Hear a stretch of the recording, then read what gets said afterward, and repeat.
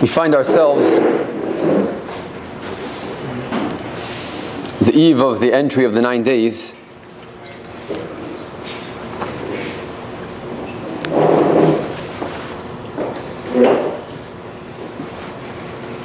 A little bit of time for introspection, analyzation, try to understand where we went wrong as a nation years ago. You all know the famous Gemara that the first Beis Hamikdash was destroyed because of Klal Yisrael were over on the Gimel Averos Chamuros. The three worst Averos, Gilui Arayos, there were immorality, Avodah Zarah, and murder, Shvichas Damim. The second Beis Hamikdash, on the other hand, was destroyed because of Ben Adam Lachaverei, a breakdown between man and his friend. And I heard a beautiful point from Herr Waxman, and he says, apparently, a breakdown in Ben Adam Lachaverei and how we treat our neighbors is tantamount, that's equal to a breakdown in the three worst Averos that there are in the book. And that has to be understood. What is it about Ben Adam Lachaverei that's so integrally bad, it's such a horrible mishap, that it could bring us to a Churban Beis Hamikdash equivalent to the three worst Averos in the Torah? I think in reality every one of us want to do the right thing. It's just a question of us not focusing and not realizing where we went off. But sometimes we're staring at the problem, but we don't recognize that what we're looking at is really a problem. There was a fellow who was in charge of a boat company. And it was his job that at the end of the day or the end of the shift, he was to get onto his loudspeaker and call out to the boats, your time is up, bring the boat back to dock. And he was doing his job diligently. And one day a friend of his is standing next to him, and he hears him call out, boat 99, your time is nearly expired, bring your boat back to the dock. Boat 99 doesn't move. He waits a few minutes, he gets back on the loudspeaker, he says, boat 99, your time has expired, bring the boat back to dock. No movement from boat 99. He begins to call out, he said, boat 99, this is your last warning, you'll be subject to fine if that boat doesn't come back. You have to bring the boat back. Boat 99 doesn't move. One last pitch, he calls out and he says, listen, boat 99, we will have to use excessive force, which you will be forced to pay for if you don't bring your boat back to dock. It's at that point that his buddy standing next to him turns to him and says, can I ask you a question? I thought we only have 70 boats. How are you calling boat 99? He says, oh my gosh, boat 66, are you okay? Sometimes we're looking at the problem and we fail to recognize that what we're staring at is in essence a problem. We could be staring at the problem head on, but we don't really get it. So what is the problem of Ben Adam Lachaverei? What is this integral mess up that us as a nation have to try to fix in Ben Adam Lachaverei, which is tantamount to the three worst Averos in the world? To make it even greater, I want to share with you a Meshech Chochmah, an amazing Meshech Chochmah. On next Shabbos is Haftarah. A famous pasuk we say, HaKadosh Baruch Hu tells Klal Yisrael, analyze your ways. Im yiyu chatoeichem kashonim. If your Averos will be like crimson red wool, kashelag yalbinu, I will whiten them like snow. Im yadimu katoila. And if your Averos are red, katoila, like the red dye of an insect, katsemer yiyu, come back to me, do tshuva, and I'll make them white like wool. And the Meshech Chochmah points out as follows, a beautiful insight. He says the pasuk is referring to the both problems of the two Beis Hamikdash's destruction. The first Beis Hamikdash, our Averos are compared to kashonim. Our Averos were compared to red wool. Those are the Averos of the Gimel Averos Chamuros, immorality, murder, Avodah Zarah, in which the Avera was compared to red wool. Red wool is inherently white. the wool has gone through a process to dye it red and give it a appearance of red. But the wool itself, as the natural color of the wool, is really white. These three Averos, says Meshech Chochmah, Gimel Averos that we discussed, were really only a problem for Klal Yisrael on the outside, how they present themselves to the public. Inside, we were pure, we were white, similar to wool before it gets dyed red. We didn't deal properly with how we exposed ourselves to the outside. The second Beis HaMikdash was Yadimu Katoila. There the Averos were red like the blood of an insect. The problem was a problem from within. That was the problem of Meron Lachaveroi, where we were corrupt from the inside. Says the Pasuk, says the Meshech Chochmah, if the problem comes from the outside, then Katsemer Kashelag Yalbinu, I will make you white like snow. If the problem is the problem from the inside, the second Beis HaMikdash, it's Katsemer, you will be like wool. Says the Meshech Chochmah, it's brought down in Mishnayos and Negoyim, that the whiteness of snow is far more pure and white than the whiteness of wool. In the first Beis HaMikdash, since our Averos were on the exterior of the outside, so our Averos, when we do tshuva, became pure like snow. White like the white of the snow, the beautiful, clear white night. And the second Beis HaMikdash, where the Avera was more an internal problem, we were corrupt on the inside. It was Yadimu Katoila, it was red blood where the color of the blood is inherently red. Then Katsemer Yiyu will only be blessed with the bracha of tshuva to become white like wool. We will not attain that level of white like snow. So not only is the Aveira Meron Lachaveroi so deep and equivalent to the Gimel Averos Chamuros, it sounds like according to this Meshech Chochmah, it's even worse than the Gimel Averos Chamuros. What is so corrupt? What is the essence of this problem of Ben Adam Lachaveroi that it's so integrally wrong with us as a Yid? I think to understand this Meshech Chochmah, what he's explaining to us is as follows.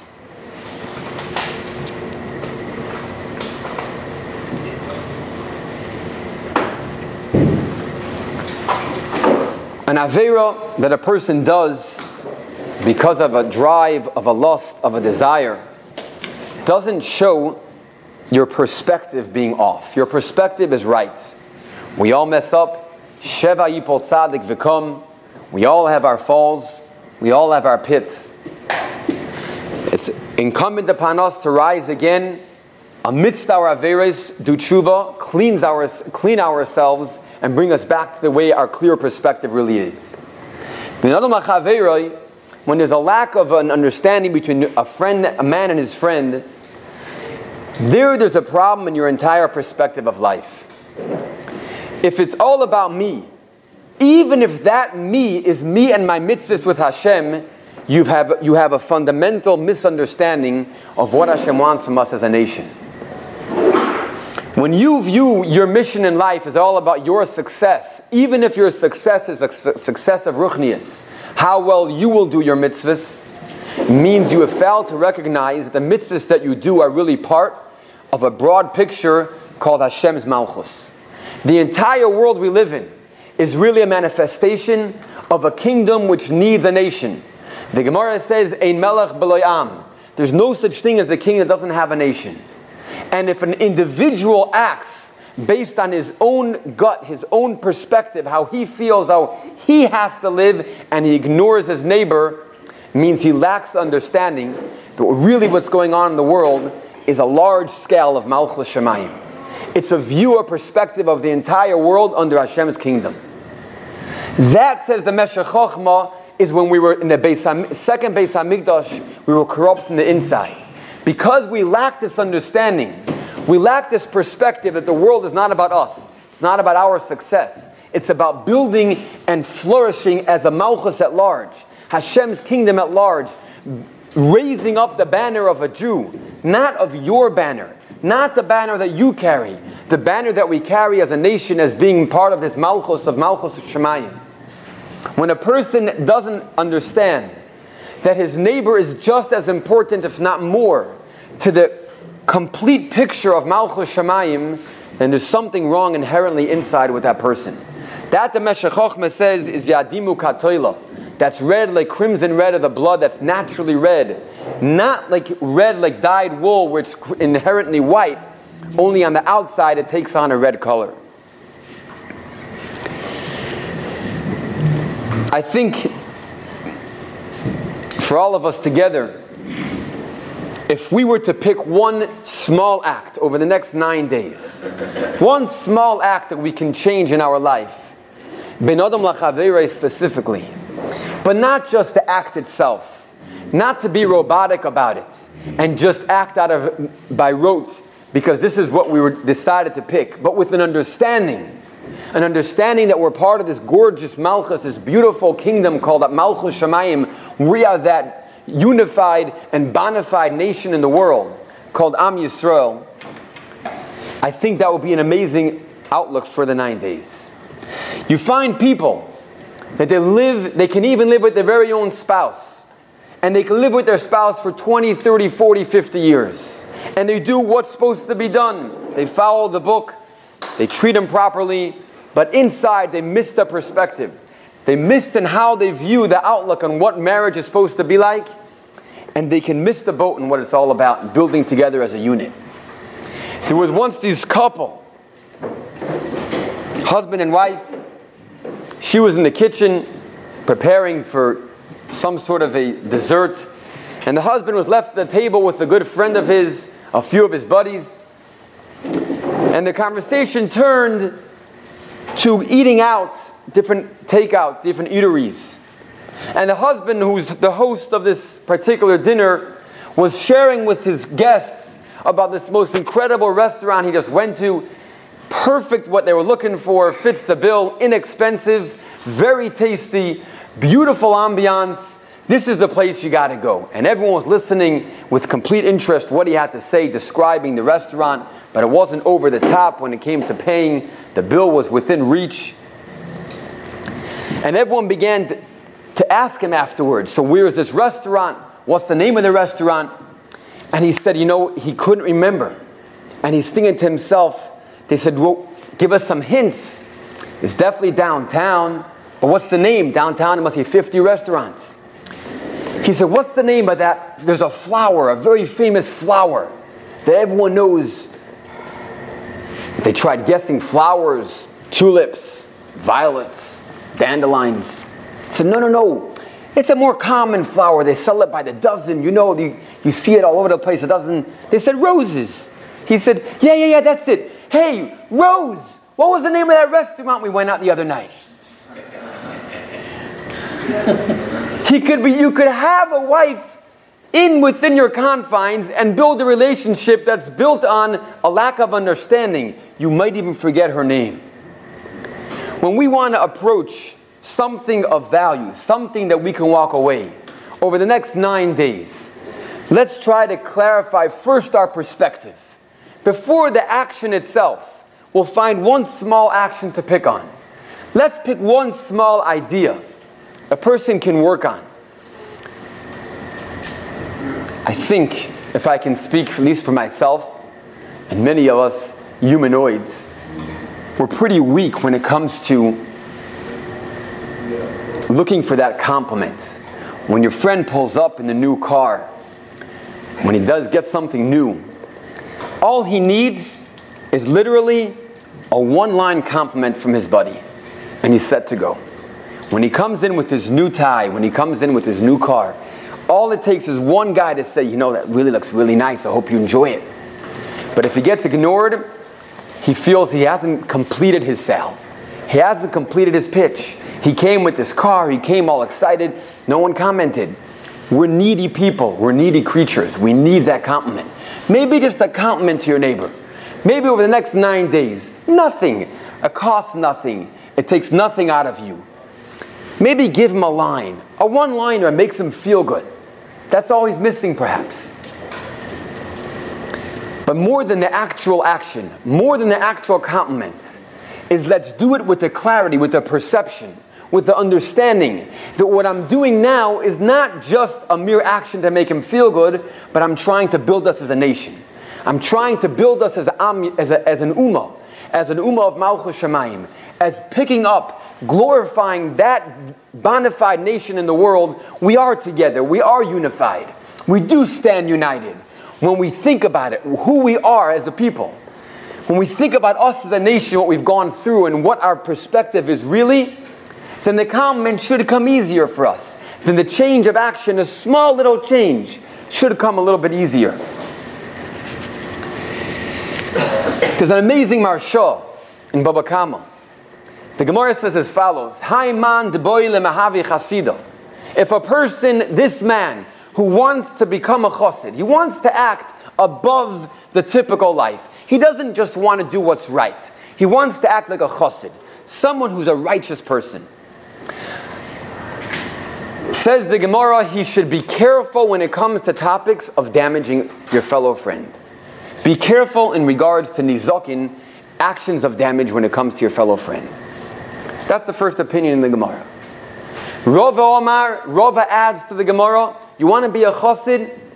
Liboy, be careful, b'mili de ovis. Be careful in topics of mesechtes ovis. The famous Mishnayos basically deal also with min adam lachaveiroi. It's all about how you treat, how you talk to your neighbor. And the last mandam of Amri law, some say, if you want to act righteous, you want to be a chassid, you should be more careful, says the Gemara, in a third perspective, b'mili de brachas, lizoy b'mili de brachas. You should be careful with halachas pertaining to brachas, how you make a bracha on your food when you bench the Eibishter. 3 aspects the Gemara chooses how to become a chassid. Either be careful in damages, be careful in mesechtes ovis topics, or lastly is be careful in topics related to brachas. And the Maharsha explains the Gemara fantastic. He says the Gemara is referring to the 3 aspects of a yid. There's ben adam lachaveiroi, there's ben adam lamokoim, and there's ben adam la'atzmai. Ben adam lachaveiroi, how you treat your friend, that's nizokin. Be careful how you treat your friend. Not to hurt him, not to damage him, not physically, not monetarily. Don't pain him with your words. There's ben adam lamokoim, how you deal with the Eibishter, that's brachas. Thank the Eibishter every step of the way, wherever you go. And then says the Maharsha, there's mili, the ben adam la'atzmai, between you and yourself. And that's mesechtes ovis. The Maharsha is a chiddush. Anyone that wants to discuss mesechtes ovis, how do they categorize mesechtes ovis? Ben adam lachaveiroi, how you treat your friend. 5 prakim dealing with how to treat your neighbor. What's the proper conduct you have between you and your neighbor? The months of the summer months, the minig and klal yisrael, many people learn a parak a week, mesechtes ovis, to promote ben adam lachaveiroi. You're outdoors, you're amongst people, you're not cooped up in the winter. And the Maharsha seems to be categorizing mesechtes ovis, ben adam la'atzmai. I think the Maharsha means the same thing. You could do it by rote. You could act to your friend in a proper way just because you decided, I have to act properly to my friend. But if you really analyze it, you really look into what the real root of the problem is, it's really ben adam la'atzmai. It's really how you view yourself. If you view yourself as that beautiful yid, that special part of neshama, part of that special nation, you are that individual who stands tall and proud to be a yid. Not to have a relationship with Hashem independently, because in Melech B'Layam, there's no such thing as a king if he has no nation. You need the people. That's the only way to promote Malchus Shemayim. The mesechtes ovis automatically will spill over to how you deal with your friend. He's no longer your friend as a lulav that have to do a mitzvah with him. Oh, there's a poor guy. Let me give him a dollar because it's a mitzvah of tzedakah. That's not what it's about. It's about feeling for the guy. We're part of this nation. Thank Hashem that I'm not the guy going around. He's the guy that I'm the one who has to give it, who can give him. Let's embrace that. Embrace the concept, the perspective before you start. That's why perhaps it's called Mili de Ovis. Mili de Ovis is called Min Adam La'atzmai.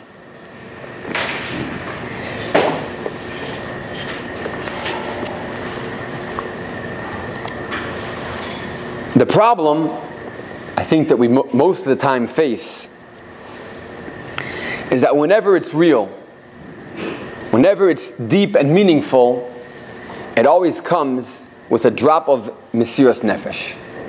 The easier mitzvahs the Yetzer Hara lets you take. You want those, you got them. It's when they're more integral as analyzing of who we are as a nation.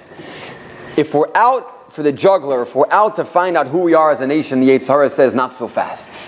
And that's when he comes with his ideas that will distract us and turn us away from this concept, whatever it's going to be, but he's going to be full force to get us to bring us down. There's a Mishnah in Ovis, Ben Hehe Oimer, Lefum Tzara Agra. Ben Hehe says, according to Tzara, according to the amount of pain that it costs you, Agra, that's how much reward you're going to get in the next world. Simply understood, well, no pain, no gain. If you have pain, that means in Shemayim they're going to give you schar for the pain as well. If so, then I can get schar in Shemayim for 2 tefillin, I can get schar for 1 tefillin plus tzar. But it seems to be it's much deeper than that. It's not just that you get an extra check in Shemayim, there's a check for the mitzvah and there's a check for the pain. When the mitzvah is done with pain, the mitzvah itself becomes a different mitzvah. There's an unbelievable psak, an unbelievable story that I just heard about Reb Chaim Kanievsky, which it takes a man like Reb Chaim to put down this psak. There was a Yid who survived World War II. But before he was taken off to the camps, he took with him his talis. He had a talis gadol that he had with him. When the Nazis, Yamach Shom, came rounding up the Yidden, he grabbed his talis, he stuck it inside his shirt, he couldn't tell anything, and that became his beged, and he hid it when they got off the train. He hid that talis in the ground, and that talis became connected to him. And every single day of his life, throughout the camps, come what may, he made sure he donned that talis once a day. He put on that talis every single day of his life, and he gave his life for that talis. His blood was there in that talis. That became his mitzvah, that everything that he had was for that talis. Miraculously, he was saved from the war, he survived, and he survived with his talis. And he continued this minig. This was his talis, this was his lifeline. This talis stayed with him for the rest of his life. And before he was nifter, he left in his tzavah to his family, I'm one request of my children, bury me with my talis. That's my request. Do what you want, but I want to be buried with that talis. That talis became part of my DNA. I want to be buried with that talis. The family at that time lived in England. I don't know what happened, how this came to be, but the Yid was nifter, and unfortunately, the family forgot to bury him with the talis. A short while later, they realized the terrible mishap that happened. His one last dying request, bury me with the talis, wasn't fulfilled. They sent the shayla to Reb Chaim Kanievsky, what do we do? A man, our father was nifter, he asked one request, bury me with the talis he gave his life for, and we forgot. And Reb Chaim Kanievsky said an unbelievable psak. He said, you must dig up the grave and put the talis with the mace. The family was floored. That they weren't expecting. Dig up the kever, the zoyin mace, because he had one last request. They couldn't do it. They just couldn't do it. They contacted the Chevra Kadisha. They told them what the psak from Chaim Kanievsky is, dig up the grave and put the talis in the kever. The Chevra Kadisha didn't want to do it. Some time bounced around. The family felt, we got to get clarity on this. We just can't do it.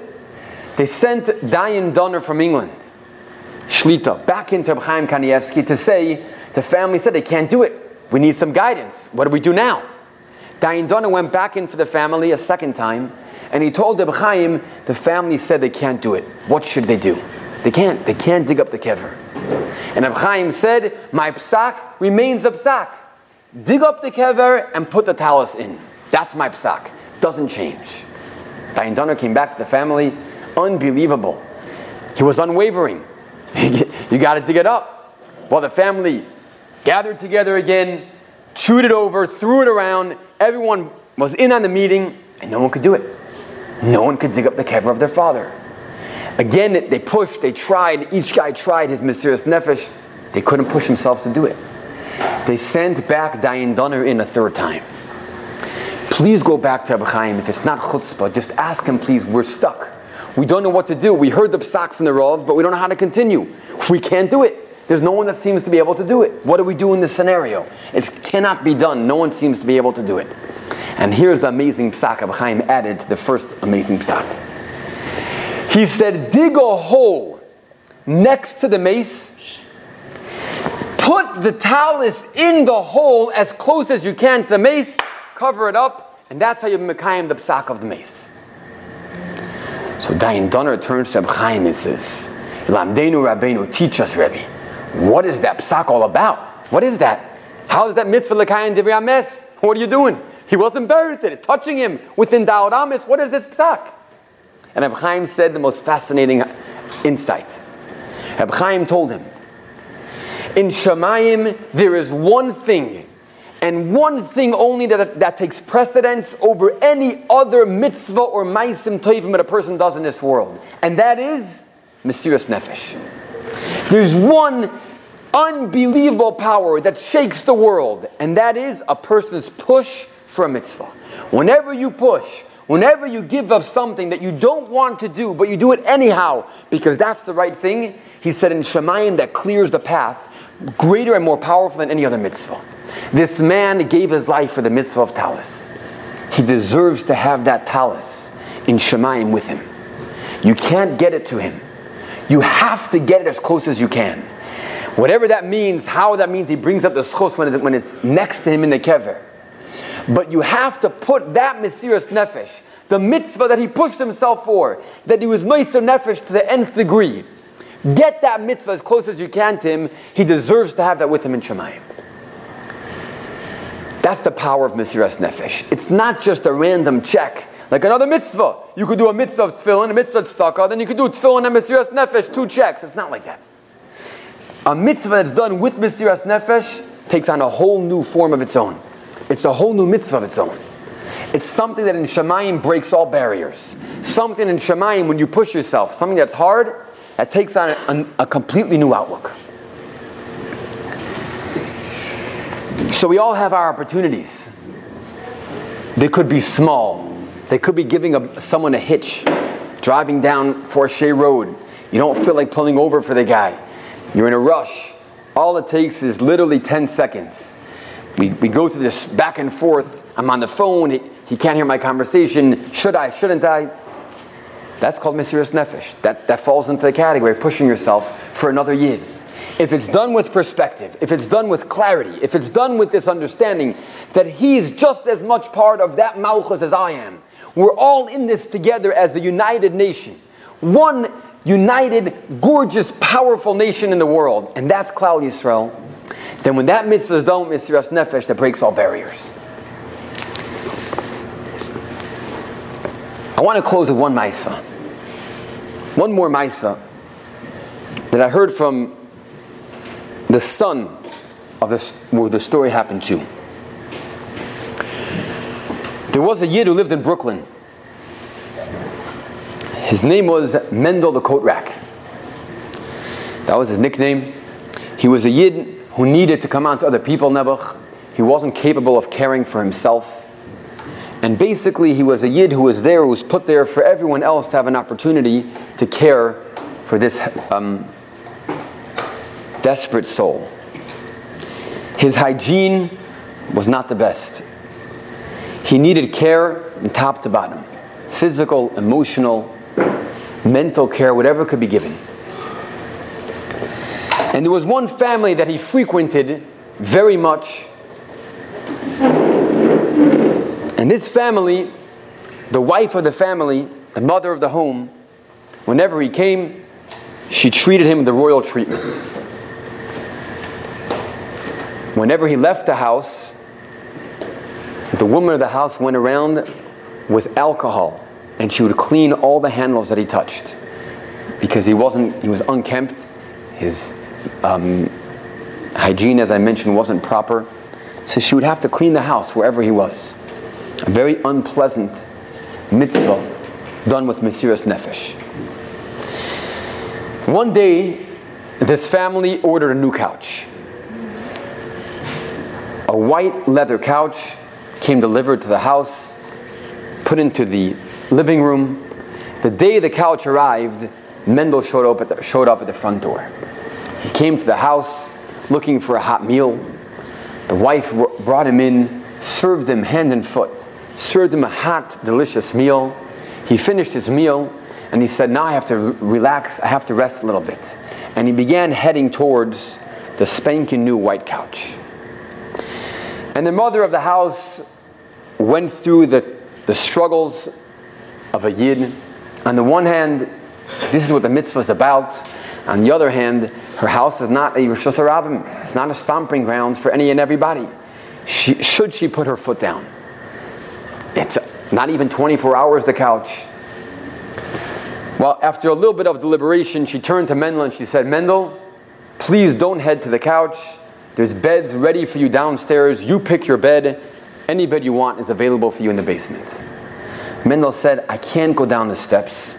I'm too tired. I'm schwach. I have to head for the couch. Well, the woman already made up her mind. Ad Kan, she wasn't allowing the couch to become the same Rishus HaRabim as the rest of her home, at least not for the first 24 hours. And she said, I'm sorry, Mendel. I have to ask you to go downstairs. Do not go to the couch. And Mendel turns to her, and in a threatening voice he says, if you don't allow me to go to the couch, I'm leaving. Threat. Okay? Well, she made up her mind, and she said, listen, Mendel, anything I could do for you, I'd love to help you, but not the couch. And with that, Mendel headed towards the door.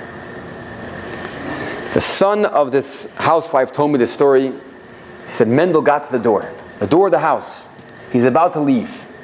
And he turns around to the mother of the house. And I'm going to embellish how he said it, because I don't believe Mendel said it with all the details. But he referred to a very famous story. And he told the mother of the house, do you know the story of the mud of the wagon driver? There's a very famous story of a Yid who was a Pashta Yid, a simple Yid. He was a wagon driver. He lived a life of simplicity. He tried to serve the Eibishter in a simple way. Daven b'tzibur, did his job faithfully and honestly. And after 120, he came up to Shemayim.